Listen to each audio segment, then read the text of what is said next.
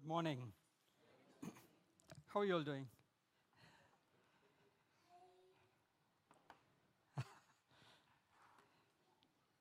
This morning, we are following the theme from Gospel of Matthew, and we are looking at the theme, the servant, looking at the servant life of Jesus Christ.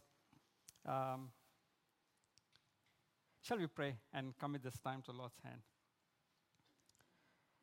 Father God, we come before you this morning and we pray that you would help us as we look to you. We pray, Father, that we will bring ourselves under your word. Minister to us. Speak to us this morning. Thank you, Lord God, that your word is powerful, sharper than any double-edged sword. Pierce our soul, Lord God. Pierce our hearts. That your word will bring light to us. And the more and more we look into your word, the more and more light that sheds into our lives, the darkness has to flee. We pray that you'll be with us. We ask this in Jesus' name. Amen. This morning we're going to look at relentless faith. Faith of this woman who comes to Jesus with this encounter. It's found in Matthew chapter 15, verses 21 to 28. How many of you heard of Thomas Edison? Yep. Thomas Edison invented the microphone, the phonograph, the light bulb, storage battery, talking movies, and more than 1,000 other things. So he had a lot of things going for him. In December 1914, he worked for 10 years on a storage battery. One evening, when Edison was 67 years old, fire broke out in the film room. Within minutes, everything was destroyed, with all his assets going up in smoke. And although the damage exceeded $2 million then, the building was only insured for $238,000 because they were made of concrete and they thought it would be fireproof. But it did not. He was no longer a young man and everything was going up in flames. Next morning, Edison looked at the ruins and said, "There is great value in disaster. All our mistakes are burned up. Thank God we can start anew." 3 weeks after the fire, Thomas Edison managed to deliver a first phonograph.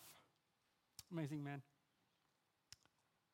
We're going to look at a similar story of a woman who was not going to take no for an answer. A woman who persisted, who had relentless faith. In spite of all the oppositions and difficulties and hurdles, she kept coming to Jesus. The situation of this story is that Jesus had just crossed the border into another country. He was going for a well-earned holiday.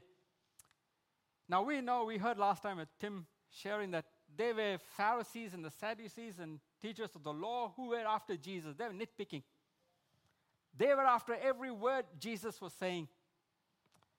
I was telling Tim during the week, I used to work at St. Peter's School as a cleaner.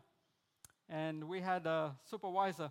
After we clean, we used to start at 4 in the morning and finish by 8:30. And she'll come around 8:30 and she'll go through everything that we have cleaned. And call us back to clean if it was dirty again. She would go over the door frame on top. So we had to make sure everything was clean, nitpicking. So these were people who were nitpicking after whatever Jesus was saying. So here's the situation.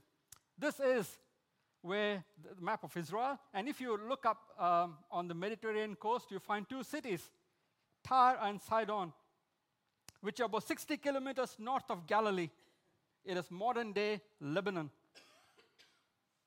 In those days, Lebanon was very popular. People almost called it Switzerland of the Middle East, known for its hills and beautiful place. And this is where Jesus went. This was not a mission to preach the kingdom to a Gentile region. Jesus was simply getting away with his disciples for rest, for a holiday. He didn't go there for a day or two. In fact, he went for weeks. He was away for 3 or 4 weeks. Now, if you look at that map, it's all a hill country. In the next chapter, we find Jesus coming down to the Sea of Galilee, again in the north. And then he goes off to Caesarea Philippi, further up on the northwest. And if you can see Caesarea Philippi, he's circling in that area, in the northern region, the hill country. And so we find this place in Tyre and Sidon. That's where Jesus was. Following the confrontation of the Pharisees and teachers of the law, they were sent from Jerusalem, south of Galilee, to the north to nitpick Jesus. They traveled almost 120 kilometers from Jerusalem to the Sea of Galilee, where Jesus was on top, in the northern area, in the region around the Sea of Galilee. 120 kilometers. In those days, when there was no cars, they had to walk. That took a long time. In fact, they went because they wanted to nitpick Jesus. So off Jesus went to this place. He thought no one was going to find him. These Pharisees are not going to come to a Gentile territory. They're going to stop at the border. They're not going to cross the border. So Jesus thought he would be fine in this region. So he goes up there to find a quiet place for he and his disciples for a while. It was a no-go zone for the Jewish people. Another reason he went there was because there's crowds of people. We've been saying he feeds the 5,000 and there's crowds of people. He decided to go up to the mountain and he sends the disciples off by boat. But the crowds are there following him. So he goes to this place, again, maybe thinking, well, there's no crowd to follow me here. So Jesus is in an area where there is no confrontation with the Pharisees and the teachers of the law. He's in an area where neither Herod, nor the religious leaders, nor the multitudes of people would bother him. This was not the place where Jewish people would go looking for him. Yet, even in this place, we find people came looking for him. Mark chapter 7, now this story, Matthew and Mark both talk about this. So we will be picking up from from these two guys on their right, and we'll get a good picture. So it says Jesus left the place and he went to the vicinity of Tyre. He entered a house and did not want anyone to know it. Probably he had a B&B somewhere there and got himself in with his disciples in this house, and he did not want anyone to know it. How many of you would like a holiday like that? Yeah. Yet, he could not keep his presence a secret. In fact, as soon as she heard about him, a woman whose little daughter was possessed by an impure spirit came and fell at his feet. Oh, there we go. His holiday is gone. He did not want anyone to know, but here this woman came. And now this woman was not going to let Jesus go. We'll pick up the story. But Craig Bloomberg, one of the biblical scholars, is a scholar and a Bible lecturer at Denver. I sat under his in his lectures. Great guy. He says, Matthew is tracing the events of Jesus' life in terms of growing hostility on the part of Jewish leaders that increasingly led Jesus himself to turn to Gentiles and to anticipate later widespread of ministry on the part of his disciples among the Gentiles. So here we find a turning point in Jesus' life. He's in a Gentile territory. And his ministry now begins to turn towards the Gentiles. So here's one such event where Jesus meets a Gentile woman. This story in Matthew chapter 15 is very troubling. In fact, it's a difficult passage to interpret. It's unsettling passage in the New Testament. It's essentially built around the conversation between a Gentile woman and Jesus. Her faith in Jesus is relentless, and nothing was going to stop her. As I was reading the story, several words came up: relentless, resilience, perseverance, things like that. But I thought this word is a good one, relentless, because of the nature of the story and the way she comes to Jesus. So I decided to title this as relentless instead of resilient. So nothing was going to stop her. A Canaanite woman. Mark says a Syrophoenician woman. Now, what's going on here? Now, this Canaanite region was in the north. Again, the map where you saw on the north is a Canaanite area. In the Old Testament times, these Canaanites were terrible. They worshipped idols and all kinds of idols, even sacrificed their own children. So it was a messy, idolatrous religion. And Joshua brought the children of Israel into this area, and he began to clean them up. And people settled among them, yet we find that people really did not drive them out. They remained as a thorn in the Jewish nation's side. So Matthew brings this word Canaanite is just to shock his audience, to show them who this lady was. But she lived in this region, Syrophoenician region, and so Mark kind of tones it down, saying she was a Greek Phoenician, so she had a Greek background, living in a Roman territory. So she had a mixed nationality. That's the story. She had a mixed nationality. So she comes up to Jesus, and this is an important episode in the gospel. Since there are very few women in synoptic gospel as important as this woman, we'll see why. It's remarkable also that this is the only time that Jesus loses an argument, especially to a Gentile woman. Wow, so it's an interesting passage. To help us to understand this passage better, we're going to look at 4 responses or action. 2 from the Canaanite woman and 2 from Jesus. So it's back and forth. To remember this passage better, and maybe in future as you read this passage, as you come across this passage, to help us to understand, I've looked at all these 4 points with a letter starting with R, and hence the title, Relentless. Firstly, verses 22. It says a Canaanite woman from that vicinity came to him crying out, "Lord, Son of David, have mercy on me. My daughter is demon-possessed and suffering terribly." Now, this is not a big passage, friends, a small passage. So we'll look at these words very carefully. A Canaanite woman recognizes Jesus and calls out, "Lord, Son of David." Remember where Jesus is at this time? In a Gentile territory. No one knows about him. But this woman comes to Jesus. She recognizes Jesus and calls out. Look at the title she uses. A Gentile woman. "Lord, Son of David." Now this is a royal title given to Jesus. Not many Jews use this name.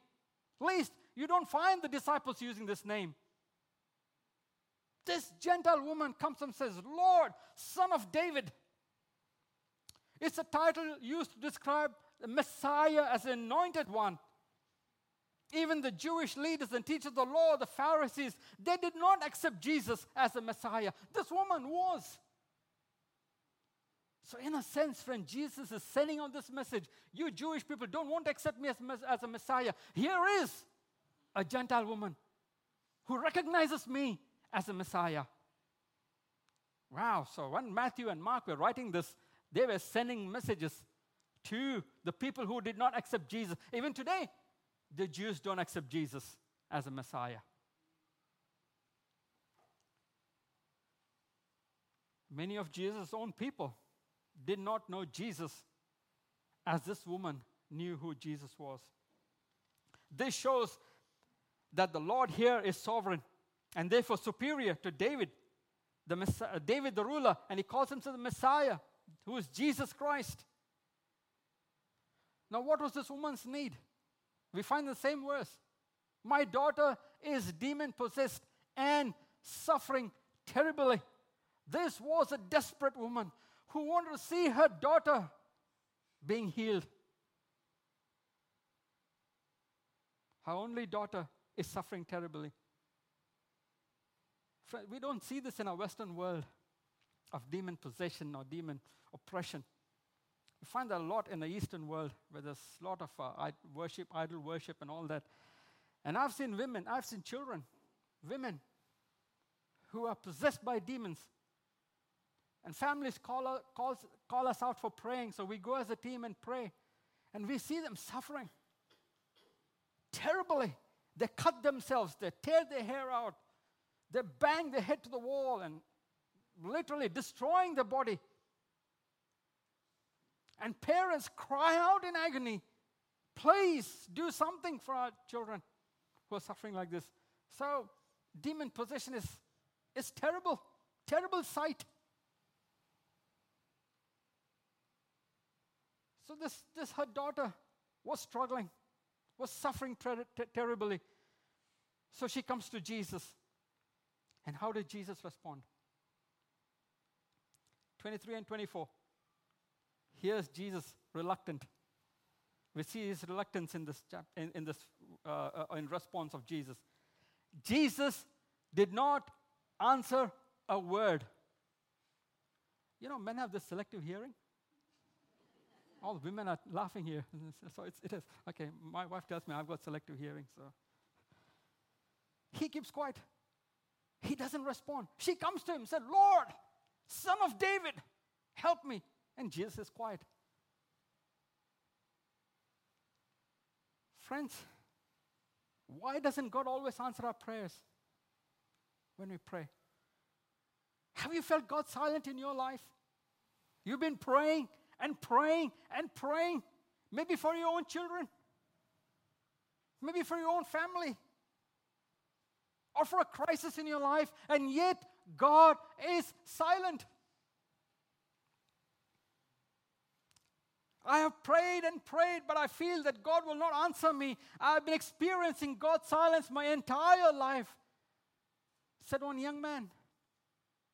I prayed and prayed, and God is silenced in my entire life.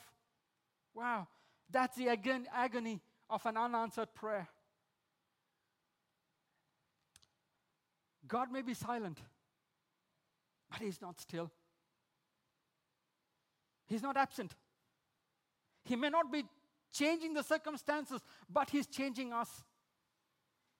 God uses the seasons of silence to get us prepared. God's silence does not always mean God's refusal.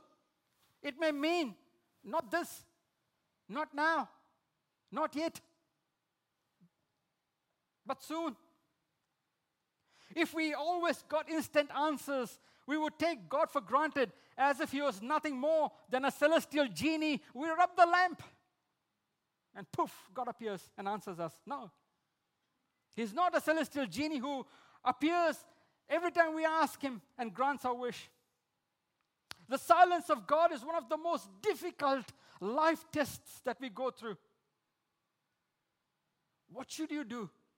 What should we do when God is silent? Remember His faithfulness and His past blessings. Live today on what He has already promised you and what He has already told you. Wait. They that wait upon the Lord shall renew their strength. Wait till you hear His voice again. How many of us give up at this point, friends, when we say we have been praying and praying and God hasn't answered us? But this woman did not. She did not. Jesus' silence did not stop her. She was relentless. Maybe she went to the disciples, because the disciples, by this time, they had enough with her. They were irritated, and they asked Jesus, get rid of her. Just solve it. Just give her what she wants. Get rid of her. For she is like a broken record. On and on and on. She keeps crying out after us.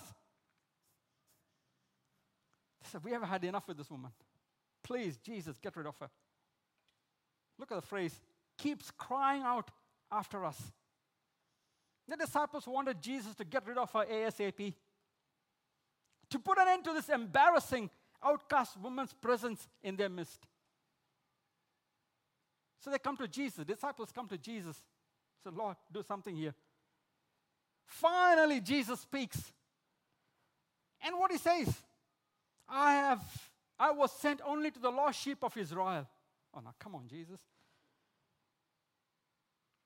He seems to be pushing her further away. But in a sense, it was a reminder for disciples as well. Look at the phrase, I was sent only to the lost sheep of Israel. Now, Jewish people thought they were not lost. And Jesus was saying here, lost sheep of Israel. Remember in Isaiah, he said, all we like sheep have gone astray. It's a reminder for the Jewish people. Yes, you all are lost again. Not only this Gentile woman, but all of you are lost again. It's like a lost sheep. But for this woman, it's like as if Jesus was pushing her away. Even Israel as a whole were like lost sheep. But to this woman, what did it mean? Why is Jesus pushing me away? Why isn't Jesus answering me? Friends, this treatment from Jesus doesn't stop her. And look at the next verse. The woman's relentless faith. The woman came and knelt before him. Lord, please help me, she said. He replied, it is not right to take children's bread and toss it to the dogs. Yes, it is, Lord, she said. Even the dogs eat the crumbs that fall from their master's table. Wow. Wow, what an answer. Jesus was calling her a dog.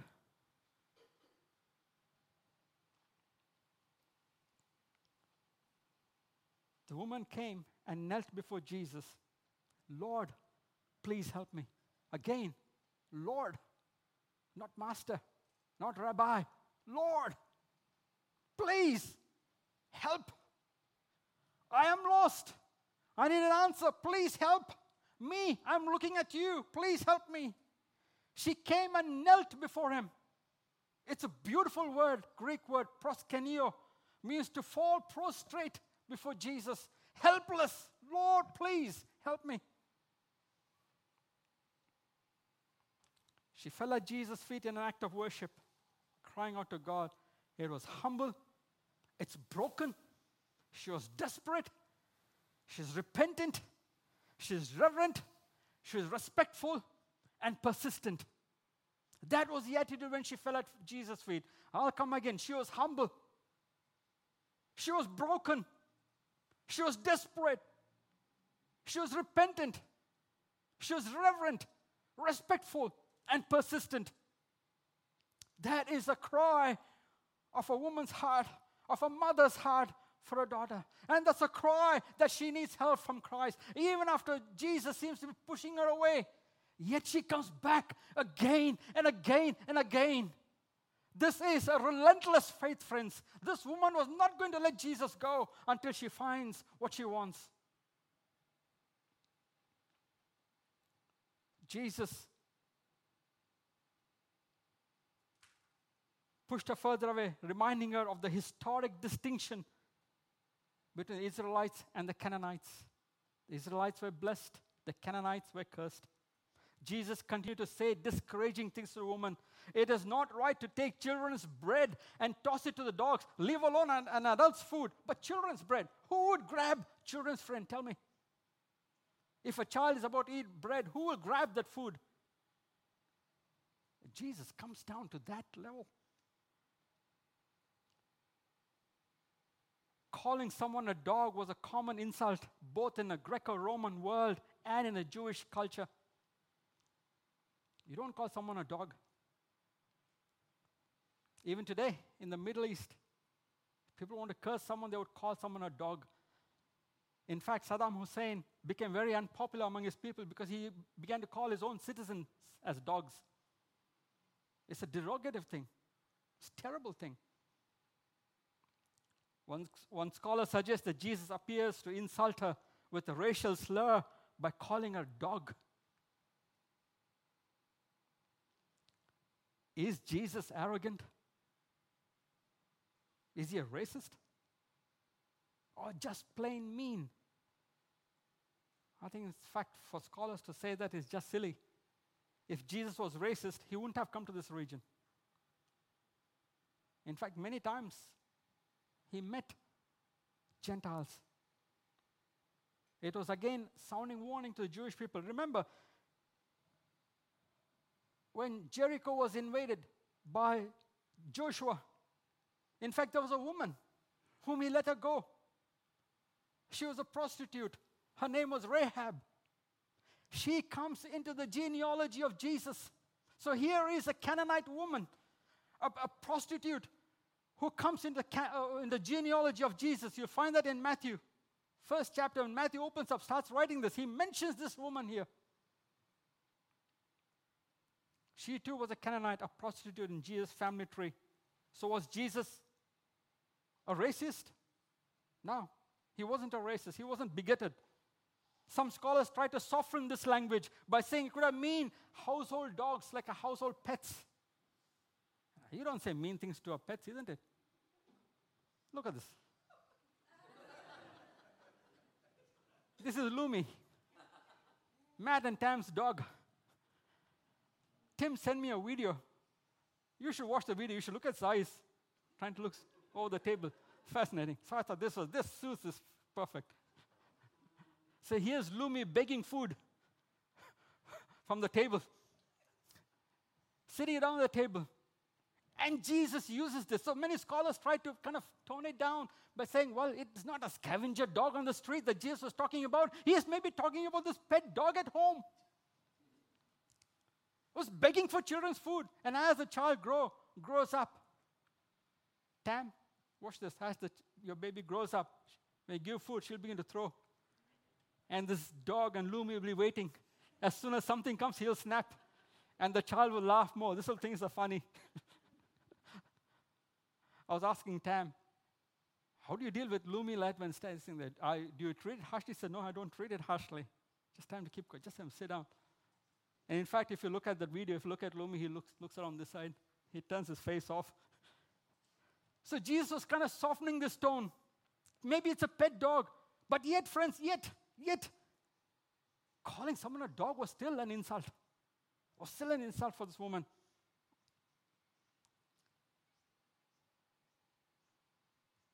So they say probably she wasn't much hurt about this.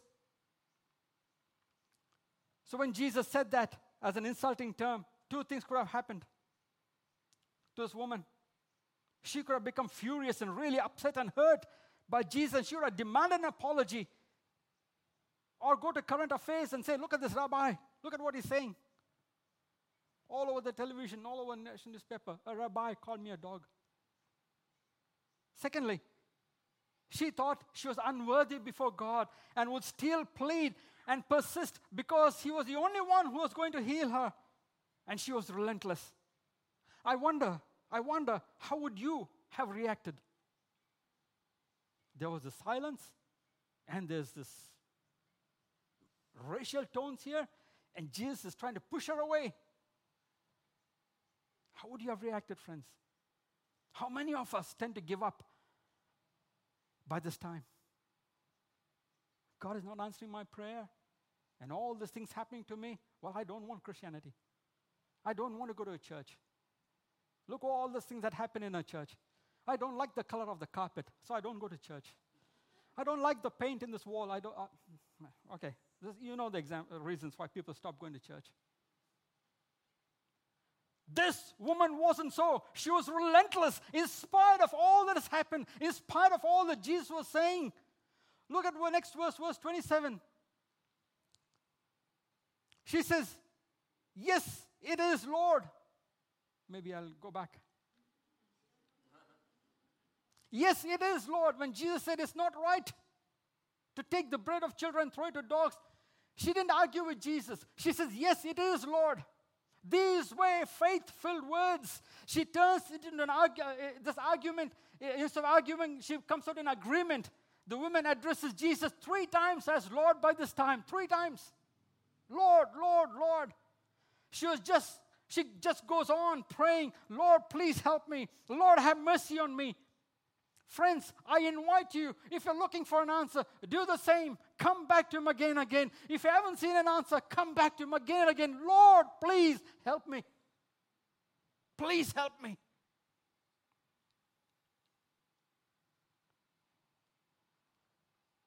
James chapter 5 verse 16 reminds us that a fervent prayer of a righteous are powerful and effective. The word fervent has an idea of boiling. It means to have your soul stirred up. So you can't think of anything else but you want an answer. And that's what this lady was going through. She wouldn't think of anything else but just God. Her soul was so stirred up for her daughter. See how Jesus responds. Jesus said to her, "Woman, you have great faith. Your request is granted." And her daughter was healed at that moment.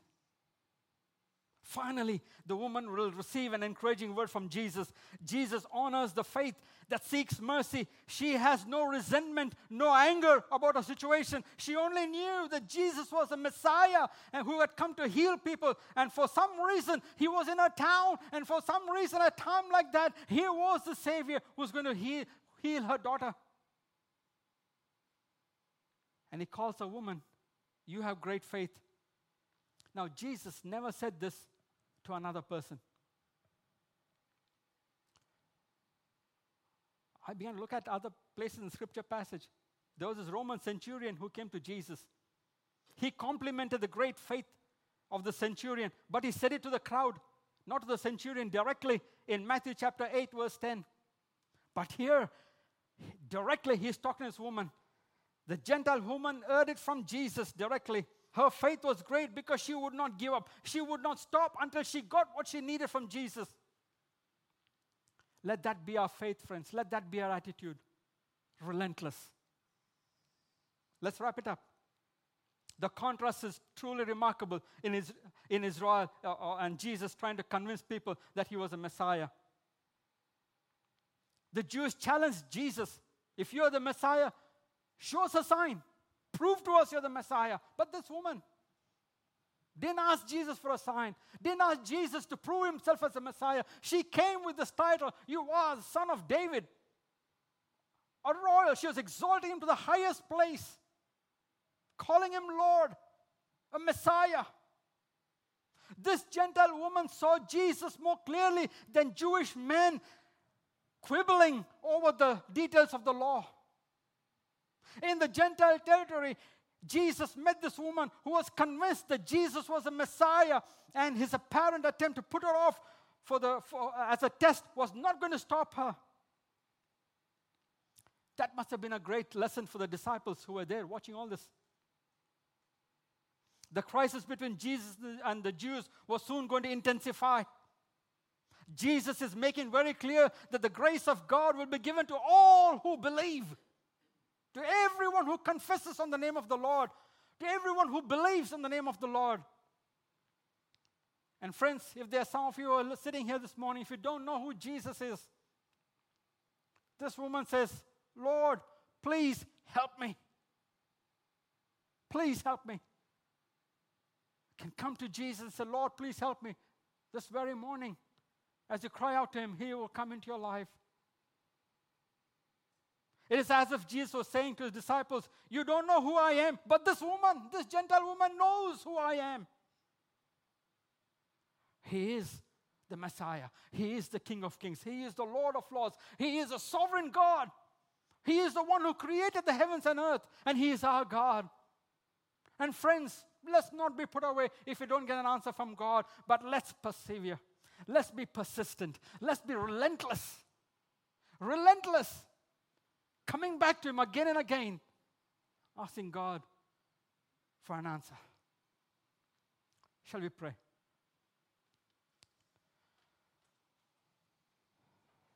Father God, we come to you this morning. Oh God, we pray that maybe here in this room, here this morning, as we have been seeking this, some of us, Lord, here who haven't heard from you. And you said, I've been praying and praying. I can't hear God speaking to me.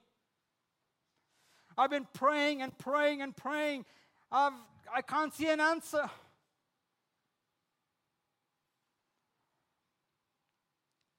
We all have gone through such things in life. But God, how encouraging is the situation with this woman who comes to Jesus, who has this relentless faith. God, help us this morning. And as we cry out to you, help me, Jesus. You are the Messiah. You are the Lord of Lords. You are the King of Kings. And we come to you. We bow before you, Lord God. Answer our prayers. Those prayers, oh God, that have not been answered, and we have cried out all our lives. Oh God, this morning, we come to you. We humble ourselves. We come with repentant attitude. We come with the resilience.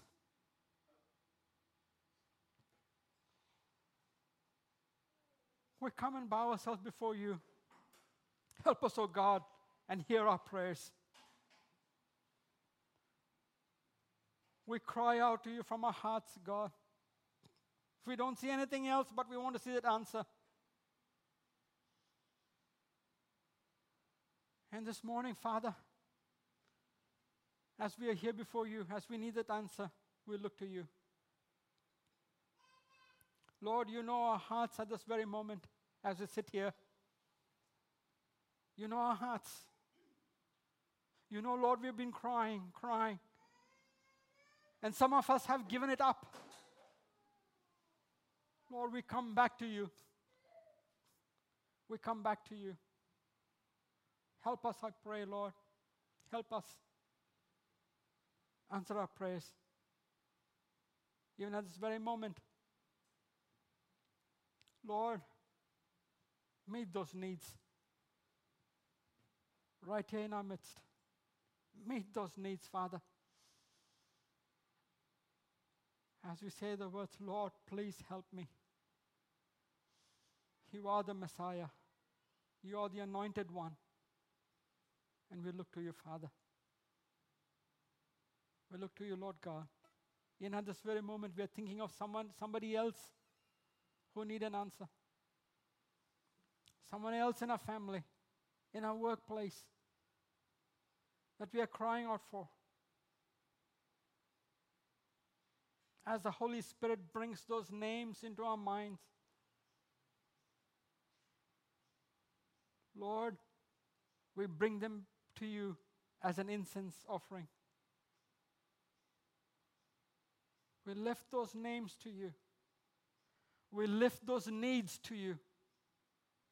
God, answer those needs. Touch us at this very moment, Father, as we cry out to you. Help us, oh God. Help us as we commit ourselves into you, into your hands. We ask this in Jesus' name, the King of Kings and the Lord of Lords. In that name, where every knee will bow, every tongue will confess. That name, the name of Jesus, we ask. Amen.